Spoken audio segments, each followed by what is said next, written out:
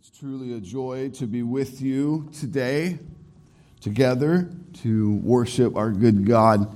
If you grab your Bibles with me, church, and turn to the New Testament letter of 1 John chapter 5, 13 through 15, it says this: I write these things to you who believe in the name of the Son of God, that you may know that you have eternal life. And this is the confidence that we have toward him, that if we ask anything according to his will, he hears us. If we know that he hears us in whatever we ask, we know that we have the request that we have asked of him. John turns once again to the topic of assurance and confidence in these closing paragraphs of his first letter. My prayer this morning for each of you who belong to Christ our Lord is that you too have real confidence in your eternal standing and in your moment-by-moment connection with God, especially in prayer. Our faith is not worth very much if it's constantly unsettled and wavering. May we know what it is to have our feet firmly grounded on the rock that is Jesus Christ, even when the storms beat on us tirelessly. May our confidence be firmly secure in our good and almighty God, for all that he is, has promised, and will do. Look with me at verse 13 as we jump in this morning.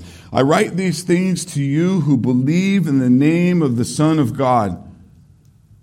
What does he mean? I write these things to you who believe in the name of the Son of God. Salvation comes to the sinner by believing in the name of Jesus. It is not just believing about him, it is believing into him. It is a belief that causes you to die to yourself and your flesh, to live to Christ, to live for him, for his glory, for his purposes, for his will. Why does John emphasize belief in the name of the Son of God? This is to give weight into whom you are believing into. His name is Jesus. Back then, names were given not just because mom and dad really liked the sound of a name, but a name served to capture much more of the meaning about who a person is. Therefore, believing in the name is the same as believing in the person who bears that name. His name is Jesus. In Hebrew, Yeshua. It means Yahweh saves. Yahweh, the holy name of God. And then what God came to do, to save his people from their sin. Jesus' name. Yahweh, not a name to be taken lightly. It's full of power and wonder. It's a name describing God's eternal power and unchangeable character. So therefore, the name Yahweh, to see the amazing truth that Yahweh saves undeserving sinners like you and me because of the life, death, and resurrection of his only begotten Son, Jesus, is absolutely amazing. The name of Jesus is what we must believe in. This is not mythological. It's not just say his name and you're good. Believing in the name of Jesus is trusting your entire life to him. All that he is, all that he came to do on our behalf. John spoke this way earlier in the letter, chapter 3, verse 23. This is his commandment, that we believe in the name of his Son, Jesus.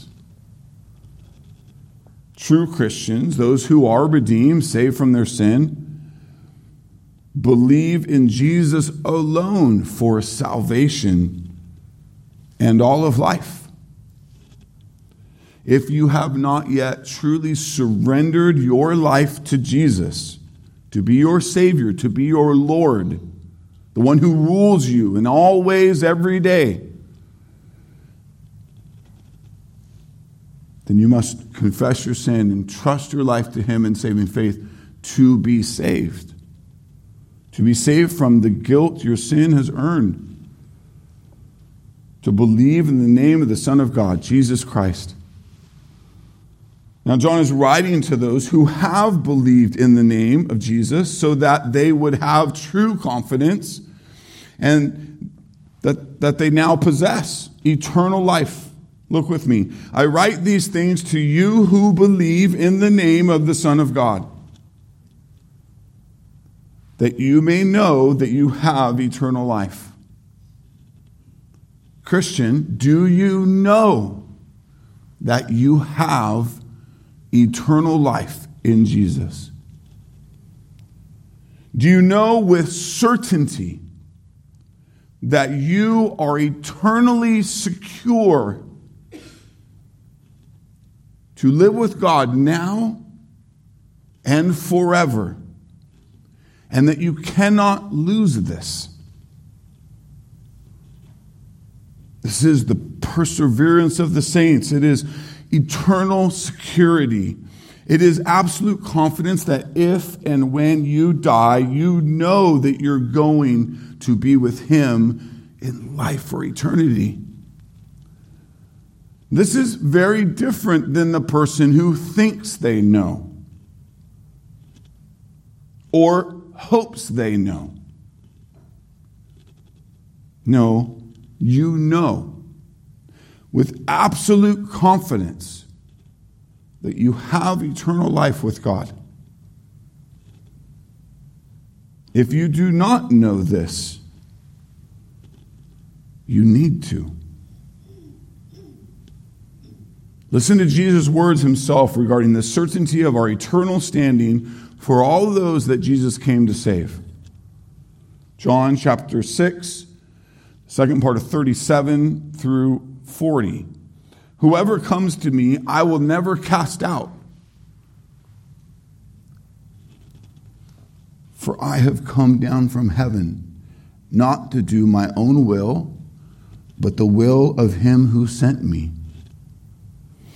And this is the will of Him who sent me, that I should lose nothing of all that He has given me, but raise it up on the last day. For this is the will of my Father, that everyone who looks on the Son and believes in Him should have eternal life, and I will raise him up on the last day. This is the beautiful doctrine known as the perseverance of the saints. That means those whom God has saved, those who believe in Jesus alone for salvation, those who are now called saints because Christ's righteousness is laid upon them, they will persevere. They cannot be lost or taken from God's secure grip on them for eternity. Listen closely to these promises of Christ concerning the security of the saved ones. Whoever comes to me, I will never cast out. Church, we will not be cast out. God will not change His mind and reject us based on our performance or lack thereof. Your confidence in your eternal life with God need not be based on your performance, for it never was. You only ever had life with God. You only ever had right standing with Him, not based on your performance, but on Christ. So why change that? You should not. We did nothing to gain His love and acceptance. We can do nothing to lose it. We are His forever, church.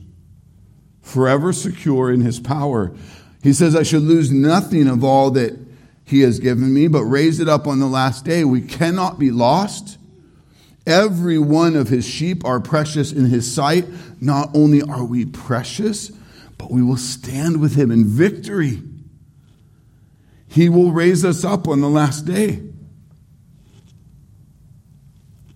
For this is the will of my Father, that everyone who looks on the Son and believes in him should have eternal life. Do you see familiar language there? And I will raise him up on the last day. We will have eternal life, not eternal death, not eternal destruction. Before we move on, I want you to see the concrete foundation these promises of deliverance are. I want you to see what they're laid upon. They're laid upon the perfect and sovereign will of God. Notice Jesus' words here.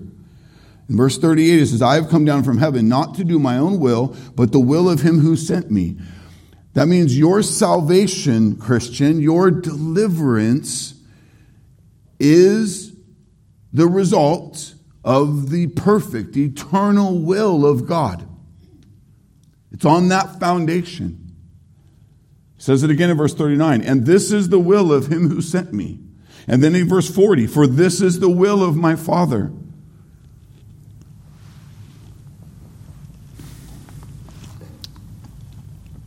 The coming and saving and securing of Jesus for our salvation is not based on our finicky or fleshly will.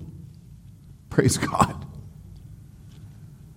But on the sovereign, eternal, all-powerful, mighty will of God the Father.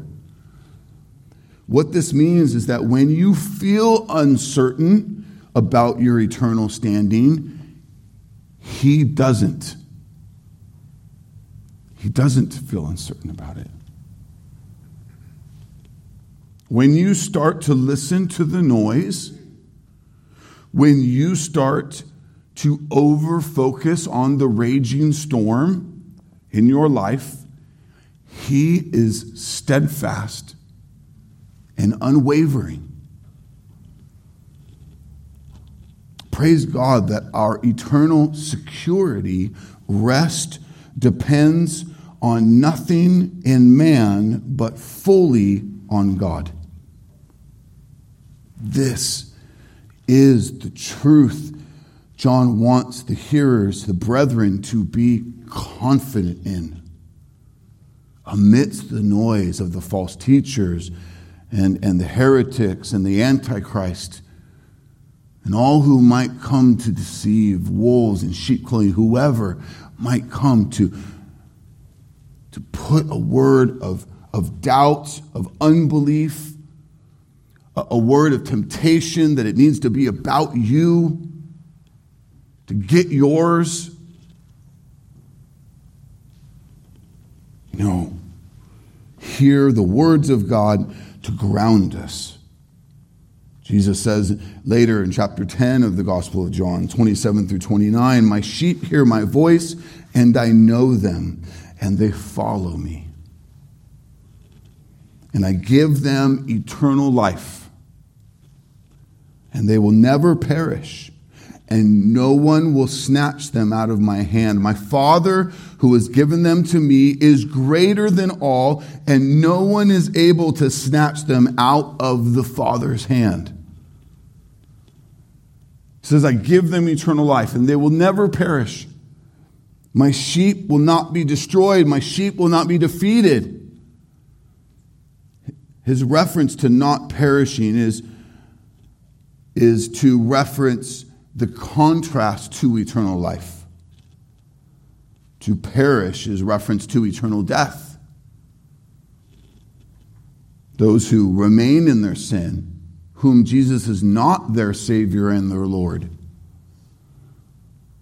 For those who in superficial faith just went to church or just read the Bible and didn't really die to self and give their lives to Christ. Those who he's not really their Savior. He's not really their Lord. They still are their own. They will perish. They will be judged for their sin. They will have and know punishment eternally.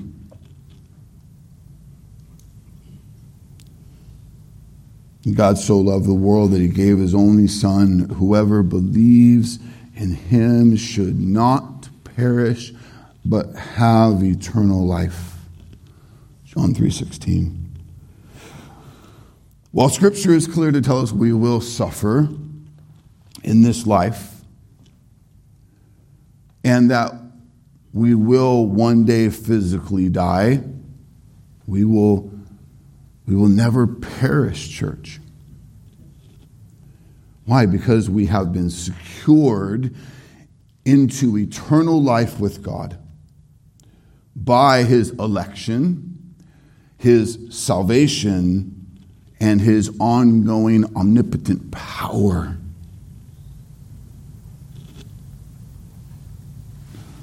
Listen to how Paul speaks of our reality in 2 Corinthians 4, 7 through 12. We have this treasure in jars of clay to show that the surpassing power belongs to God and not to us.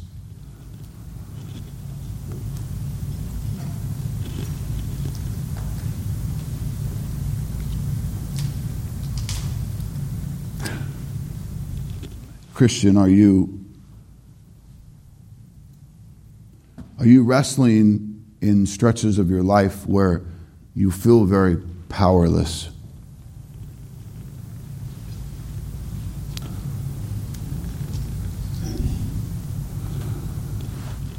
Will you see with me that jars of clay are not very powerful?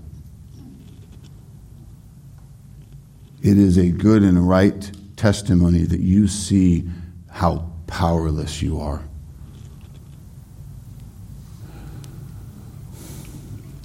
So that you fully embrace the power of God at work in your life.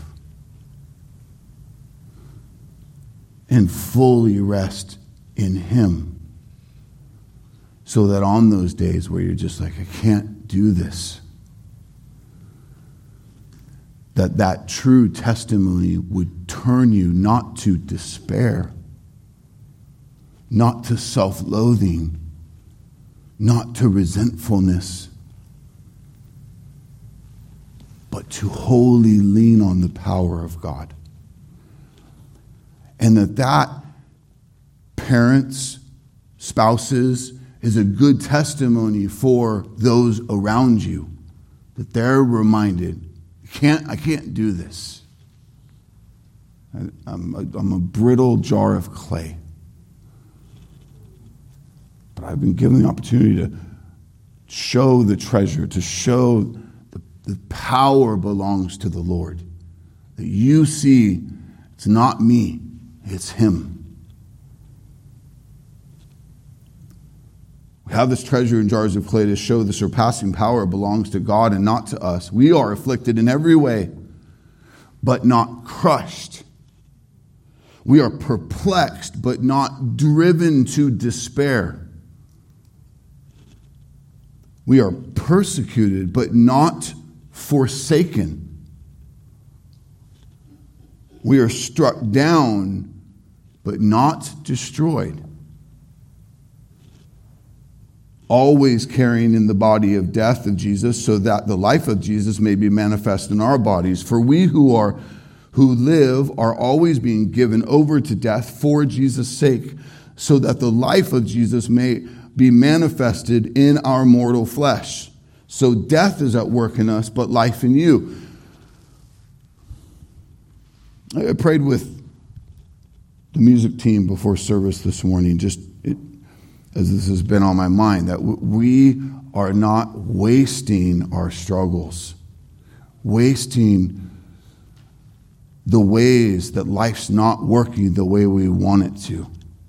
But it's in that we get to resonate with the suffering of Christ, and we get to display that the treasure, the joy, is not in a life that works, a body that works, a marriage that works, a job that works. It's in the Lord. That's the testimony of the gospel that breaks into the world's view, the world's way. That's the light in the darkness.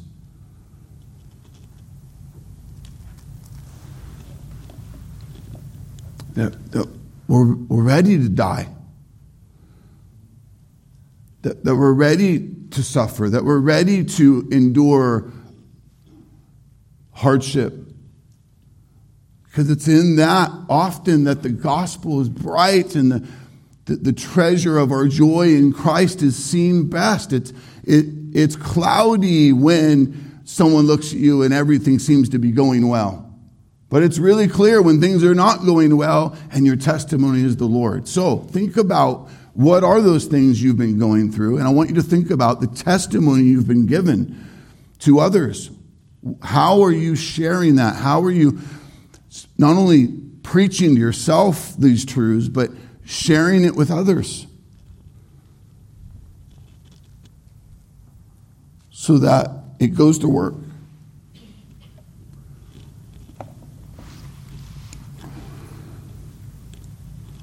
Paul's point to the Corinthians in his second letter is we will suffer greatly, but we're unbeatable. We're unbeatable in Christ. We're unbeatable in God's power. In his power, you need to see your life, Christian. Peter says it this way, 1 Peter 1, 3 through 5, "Blessed be the God and Father of our Lord Jesus Christ. According to his great mercy, he has caused us to be born again to a living hope through the resurrection of Jesus from the dead, to an inheritance that is imperishable, undefiled, unfading, kept in heaven for you, who by God's power are being guarded through faith for salvation ready to be revealed in the last time." Christian, our eternity, glory, prizes, joy forevermore is guarded by God's power. And so this is what Jesus is emphasizing in John 10:28. "I give them eternal life, and they will never perish, and no one will snatch them out of my hand." No one will snatch them out of my hand. The hand of God is no small thing. This anthropomorphic language is imagery used to make a point. Why? God is spirit. He does not have a hand, but the grip of God is unbreakable. So if God has you in his grip, you are his. Blood bought with the perfect Son's blood, adopted into his family once and for all, vouched for, claimed from slavery to sin into his kingdom. He has secured you in his grip. Who is going to get you out of that? No one. Paul says it this way to the Colossians 3:3, "For you have died, and your life is now hidden with Christ in God." If you are hidden, you cannot be found, and therefore you cannot be snatched. For those who have died to sin, because of Christ's sovereign saving work in their lives, they are hidden with Christ in God. The implications of this verse are staggering. Our society loves to be assured. We want assurance. We want promises. We want guarantees. But there are very few, if anything, that are that. The old saying is, nothing is certain but death and taxes. If anything, that famous saying reveals just how uncertain this world and this life are, if anything. And it is true. While we love certainty in our circumstances, in our positioning in life, in our job, in our families, in our marriages, we love the feeling of that. It's not certain. It's so frail. It's so fragile. You can put your loved ones, you put your family in a solid room and lock the doors down and put the best 12 gauge you've got right on the only entry to the room. And tell yourself, we're good.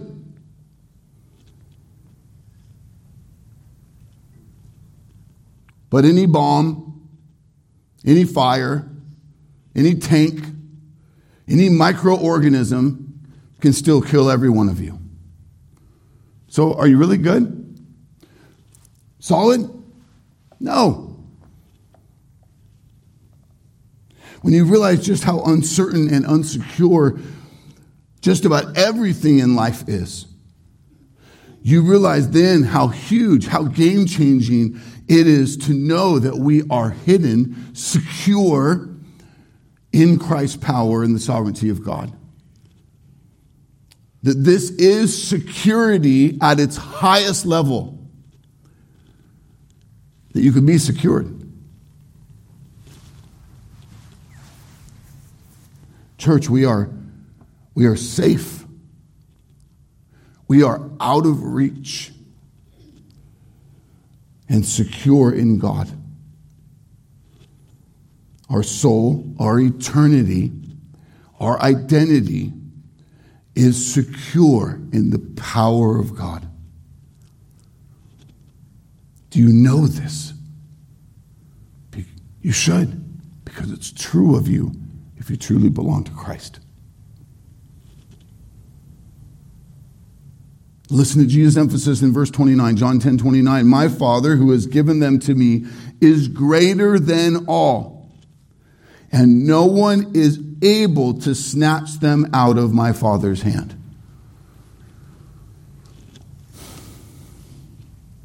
Who's going to break you out of God? If God has you, you are His. Nothing you or anyone else can do can break you out. Why? Because He's God. Those who are truly saved are secure in Him.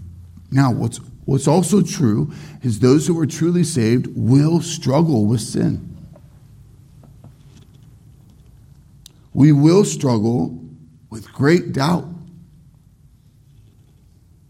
We will still fall down.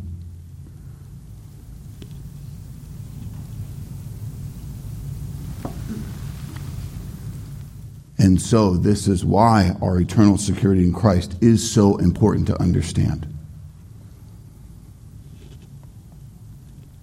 It is God who saves us and who keeps us forever. We are secure in Him. It's not ours to uphold. It's up to Him. And He says, He promises, He will not let us go. Amen? The late theologian A.W. Pink says it well. Here the Lord anticipates one more objection. He knew full well that there would be some quibblers who would be foolish enough to say, true, the devil is unable to pluck us from the hand of Christ, but we are still free agents and therefore could jump out if we choose to do so.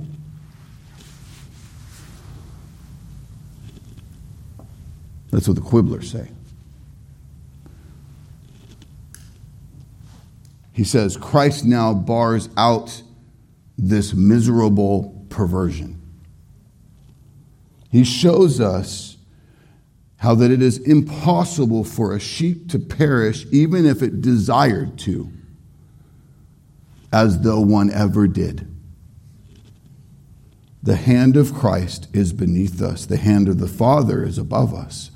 Thus we are secure between the clasped hands of omnipotence. His reference to greater than all is ongoing theme in Holy Scriptures. No one is higher. No one is more powerful than God. No one can overcome Him. So with all that under your feet, hear this verse again. I write these things to you who believe in the name of the Son of God, that you may know that you have eternal life. Beloved, God wants you to know, to be certain, to have real confidence that you have eternal life in Christ and always will. Church, I want you to see what this kind of confidence looks like when God has given us saving faith. A few great examples come to mind that I love. One is found in the Old Testament, Daniel chapter 3, 16 through 18. Three dudes with some epic names, Shadrach, Meshach, and Abednego, replied to King Nebuchadnezzar, O Nebuchadnezzar, we do not need to defend ourselves before you in this matter. If we are thrown into the blazing furnace, the God we serve is able to save us from it. And he will rescue us from your hand, O king. But if he does not, we want you to know, O king, that we will not serve your gods or worship the image of gold you have set up. If we have true faith in God, if we have trusted him with our entire life, then nothing is more important than him. Not this life, not your stuff, not your status, not your health, not even your family.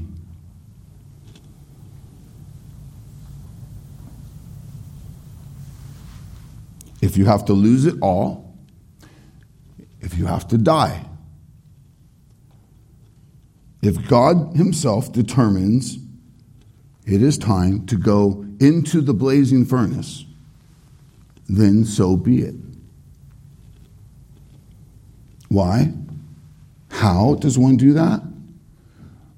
Because I have God and God has me. Because God is my end.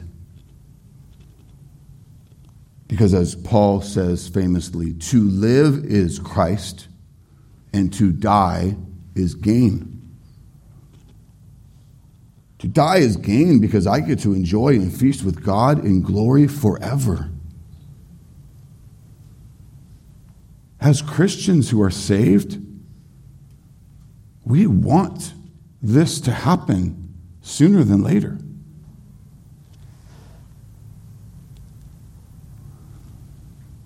We don't make it happen because these days the Lord gives us and the things he calls us to, even the great suffering he may call us to, belongs to him. It's his assignment for my life and my time. But I want to be with him in glory. Shadrach, Meshach, and Abednego said, if God doesn't save us from the fire, we will still not bow down. They are talking to the one who at the time is the most powerful person in the world, King Nebuchadnezzar. He has all the authority and ability and track record to put them in a blazing furnace and watch them burn to death. They see the furnace blazing. To die by fire is literally one of the worst ways you could die.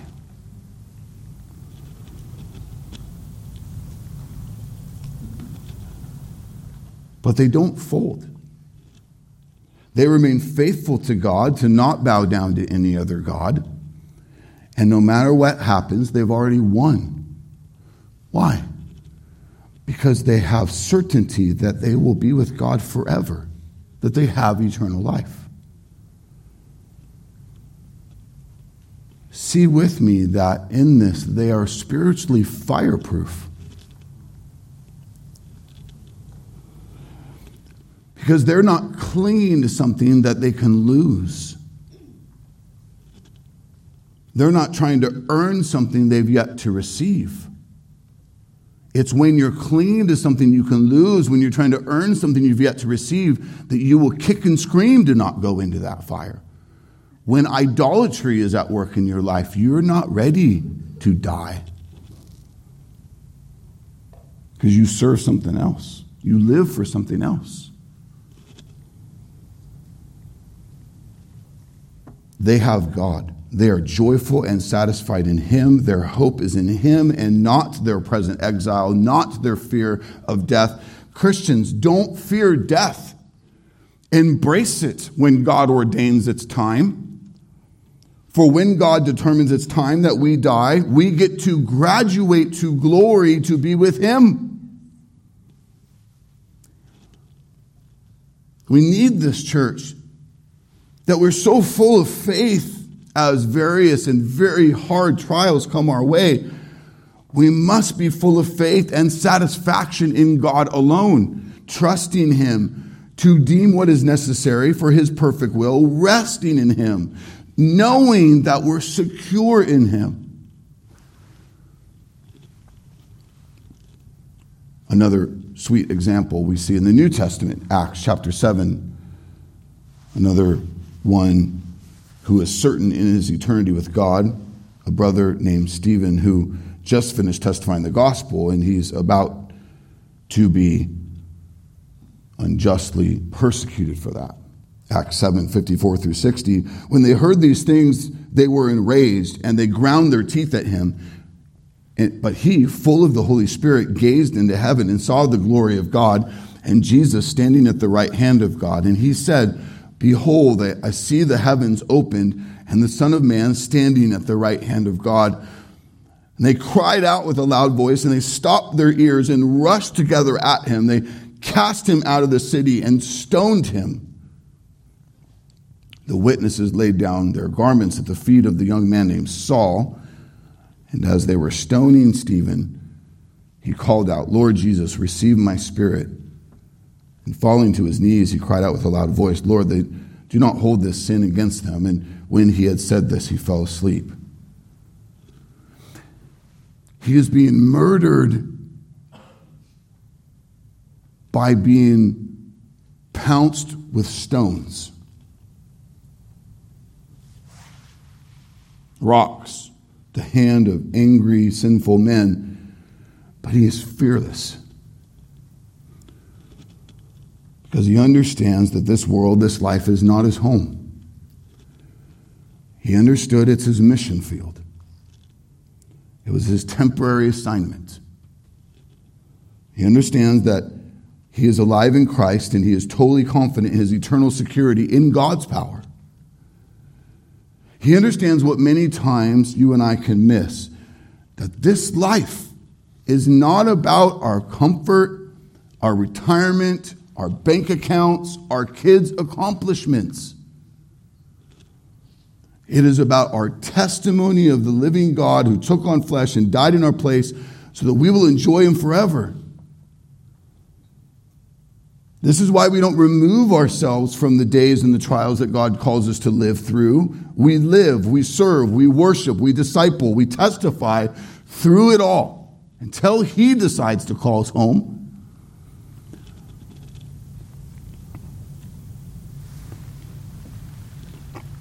Christian, you will not fear when you have nothing to lose. When you are confident that God has you in his mighty grip. Listen to David's famous words in Psalm 23:4. "Even though I walk through the valley of the shadow of death."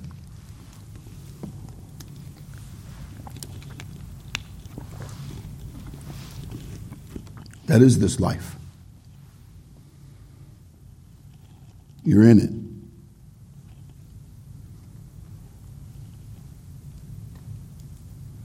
He says, "I will fear no evil." Speaking of Christ his shepherd, he says, "For you are with me. Your rod and your staff, they comfort me."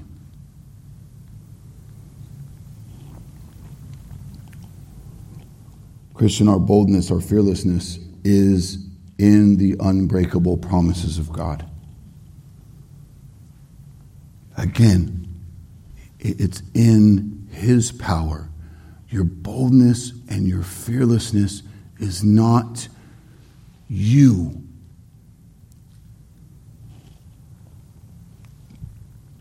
Don't make it you. Because if you do, you won't be very bold or very fearless very long. It's got to be grounded, fixed in him.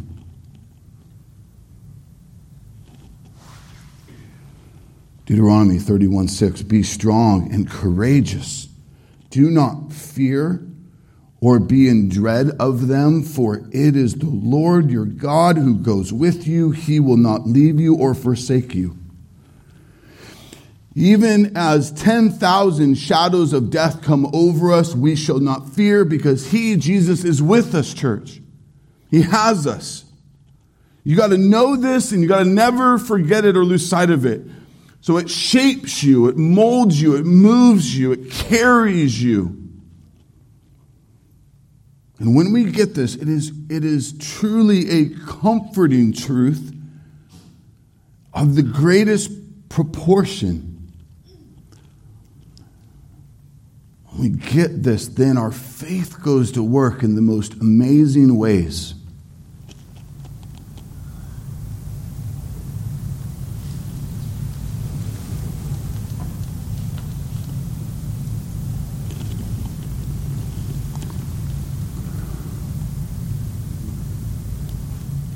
Are you ready to die?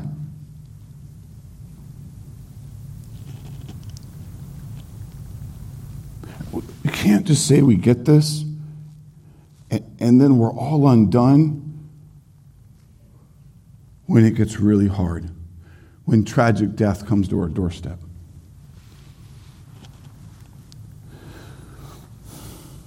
In celebrating my 20th anniversary here, be part of shepherding this flock last week, I've thought a lot about what 20 more years might look like if God would so will it.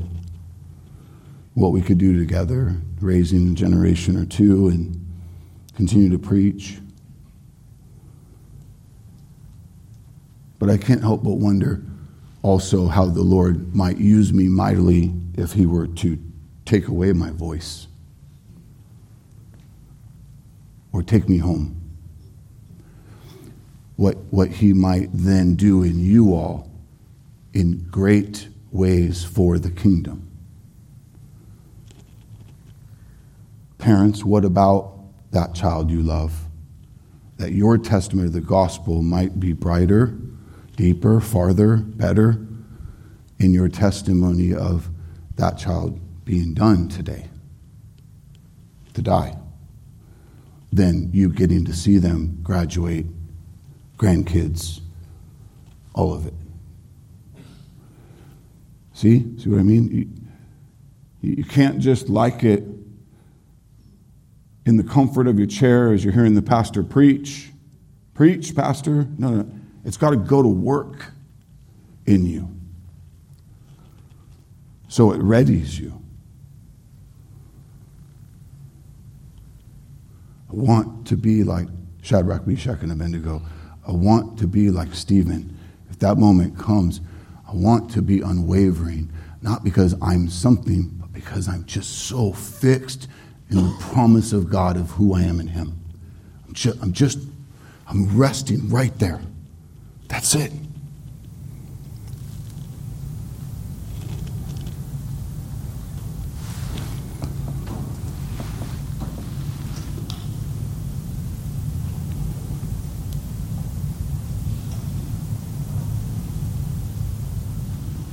John wants his beloved brethren in Christ to be assured in this.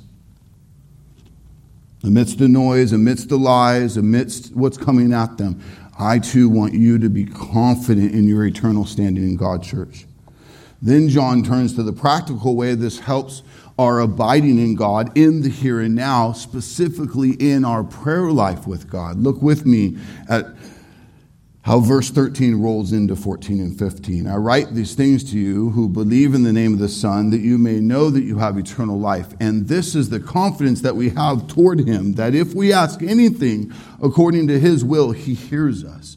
And if we know that He hears us in whatever we ask, we know that we have the request that we have asked of Him. Church, eternal life with God, I want you to see this morning as something you have now and forever. Do you see it that way? Do you think about eternal life that way? That it has already begun for you. That you are now reconciled to the holy God. That you have access by the power of God, the Holy Spirit, the perfection and mediation of God the Son, to talk to God the Father in prayer anytime and all the time. God is the prize of eternal life. Christian, you have God now. And prayer is one of the sweetest ways you get to enjoy him, be reminded of him, to walk with him. So John goes here as another layer of securing his listeners, that they have confidence in their prayer life with God, their daily walk and talk with God. I love how the author of Hebrews says it in Hebrews 4:16. Same vein. Listen, let us with confidence draw near to the throne of grace, that we may receive mercy and find grace to help us in time of need. We who belong to God because of Christ have access to God now and all the time. Paul says it in Ephesians chapter 3:12, in whom, in Christ, we have boldness and access with confidence through faith in him. We have access to God with confidence through faith in him. Consider the amazing news that it is. In Christ, you have access to God the Father through God the Son by the power of God the Holy Spirit. That's huge news. We're reconciled to the holy triune God. Eternal life has begun.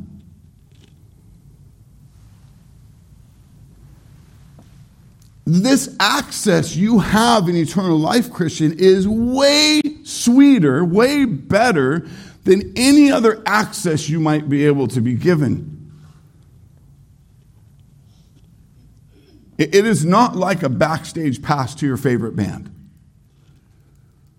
or access to walk the White House freely, or access to a huge bank account to spend as you like. No. This access we have to God is way better. It's access to the living God who is set apart. 1 Chronicles 29:11. Yours, O Lord, is the greatness, the power, the glory, the victory, the majesty, for all that is in the heavens and in the earth is yours. Yours is the kingdom, O Lord, and you are exalted as head above all. God is high and exalted. He's reigning over all things. There is no one and nothing that is not under his reign and authority. So as Jesus teaches the disciples to pray in Matthew 6, verse 9, our Father in heaven, hallowed be your name. He's teaching them to recognize the set-apartness of God. That he's not common. He's holy. He's set apart. Nothing, no one is like him in all creation. But to see you have access to him now.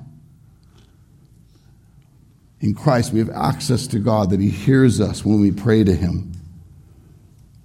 And this is the confidence we have toward him, that if we ask anything according to his will, he hears us.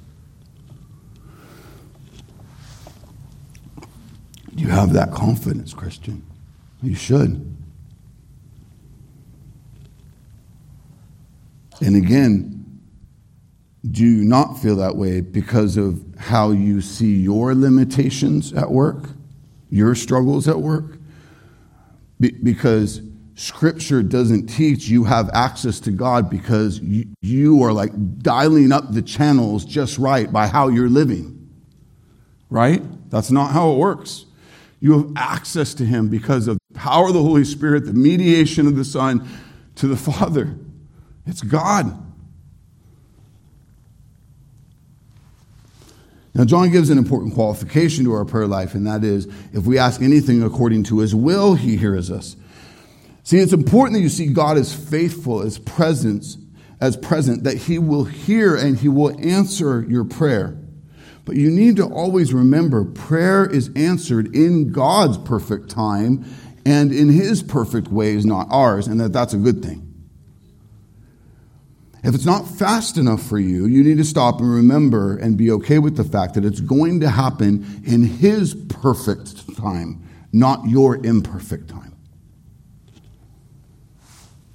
We need to never lose sight of the fact that God will accomplish all of his perfect and holy will, but he is not about accomplishing our will or what we want it to be. He is God, we are not. We who belong to Jesus want to be in the center of his will and not ours. The Word of Truth Catechism, even in the very answer of what is prayer, reminds us of this. Prayer is pouring out our hearts to God in praise, thanksgiving, confession of sin, and expressing our request to Him while submitting to His sovereign will. Submitting to the Father's sovereign will is what Jesus Himself modeled for us. Matthew 26:39, my Father, if it be possible, let this cup pass from me. Nevertheless, not as I will, but as you will. And so we must embrace what we've studied pretty thoroughly this last year in midweek gatherings, that prayer is much less about getting God to do what we want Him to, and much more about preparing us to join Him in what He's going to do. That's the gift of prayer to you. The needed reorientation you need to be full of faith and full of joy as you trust Him. When you pray, why you pray, if we're honest, is often much more about pleading with God that He would do it our way. But we should be far more motivated to pray so that we are joining God in what He's going to do or not going to do. Prayer is our opportunity to recognize God is in control. Submitting to that control is to ask for things with the understanding and the peace that the outcome is His to decide, and ultimately what He decides is best for His glory and my joy. We need to remember that God's will is not always our will. When we pray for God's will to be done, we shouldn't be trying to manipulate God into rubber stamping what we've already decided it should look like. Jesus taught the disciples this: your kingdom come, your will be done on earth as it is in heaven. Stop for a second and just think about what Jesus is saying. Will your kingdom come? In Christ, we are residents of God's eternal heavenly kingdom. We now live for a new king. What this means is we then now make kingdom decisions and we have kingdom desires. He's given us eternal eyes for things and not just temporary eyes. So this is why we like to, why we want to, why we need to yield to Him in prayer. Yielding is done by faith in God. I trust His way. I trust His will is better than mine. I trust that He's at work even when it's really hard. I yield myself, my situation, my loved one to Him. Romans 8:26-28, the Holy Spirit helps us in our distress, for we don't even know what we should pray for, nor how we should pray, but the Holy Spirit prays for us with groaning we cannot express in words. The Father who knows our hearts knows what the Spirit is saying, for the Spirit pleads for us believers in harmony with God's own will.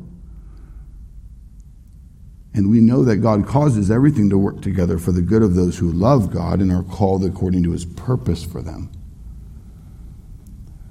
Kingdom prayer, kingdom citizens pray, want kingdom victory. I don't hold temporary things against that and try to then hold God hostage to that. No, I've yielded myself to Christ, to Him.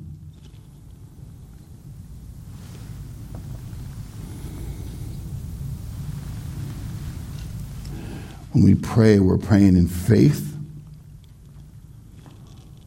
That means I'm trusting Him, trusting His perfect will. I'm not demanding things of God.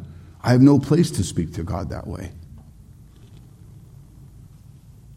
I'm bringing life's situations before Him in faith, and I'm trusting Him. I want to join Him in what He's going to do. I belong to Him. God's will is perfect, not ours. Those who trust in God don't want our will over His. We know better. We always want His will. For His will is perfect, eternal in purpose, perfect in grasp of all that is involved. Ours, mine is so limited. It's so often so selfish. It's grossly imperfect. If we know that he hears us in whatever we ask, we know that we have the request that we have asked of him. I pray for his will. He hears it. He will accomplish all of his will.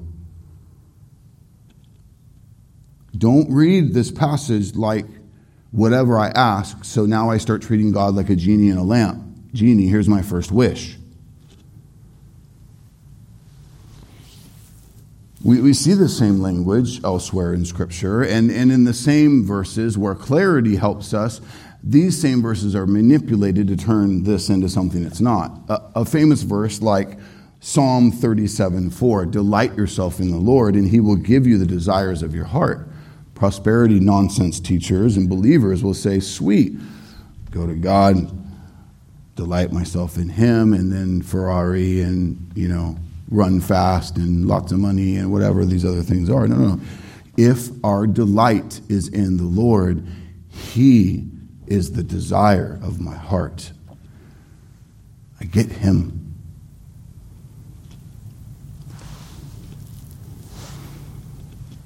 The key to all of this is to understand the person God has saved, the person who has been illuminated by the Holy Spirit, no longer wants their own will or way, for I now belong to Christ. He is the Lord of my life. We've come to see that his way is best, so my desire is for him to be glorified and honored, to delight in the Lord, and to know he will give me the deepest desire of my heart, which is him.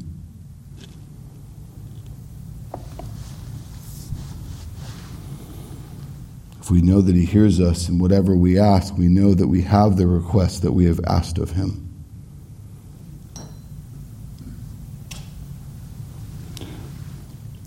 John already spoke of this in chapter 3, 1 John 3, 21 through 22. Beloved, if our heart does not condemn us, we have confidence before God.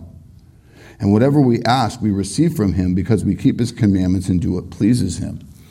When we have right confidence in God, resting on the sufficient and completed work of Christ and the power of the Holy Spirit within us, we will have confidence before God. James Montgomery Boyce says it this way. It says that if we are praying with a clear conscience, that is, if we are being honest and open before God, and if we are doing what God in his word has commanded us to do, and if we're seeking to please God in every way possible, then we know that what we ask of him we will receive. We can know, to use Paul's words, that God is able and will do what we ask to accomplish his perfect and holy will.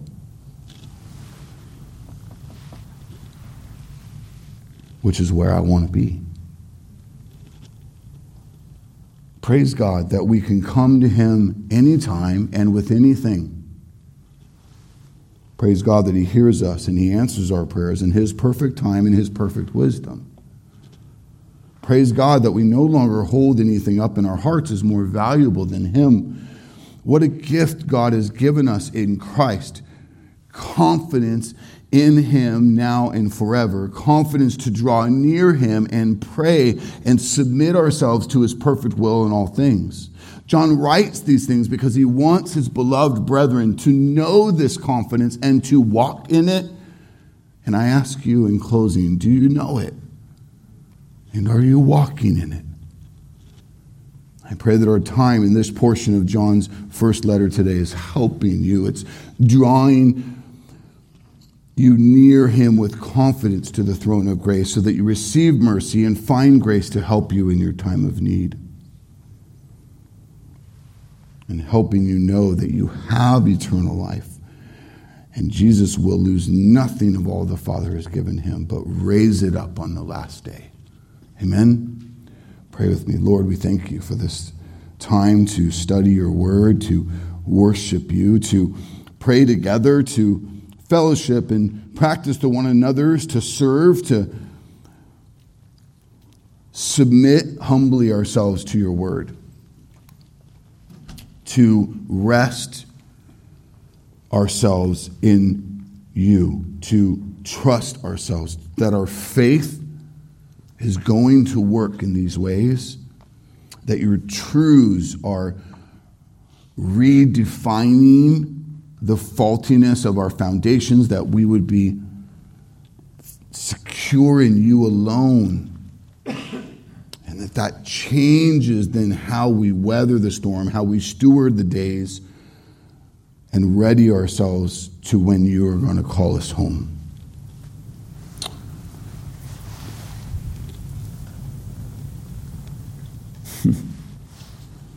All this is in light of your amazing grace upon us.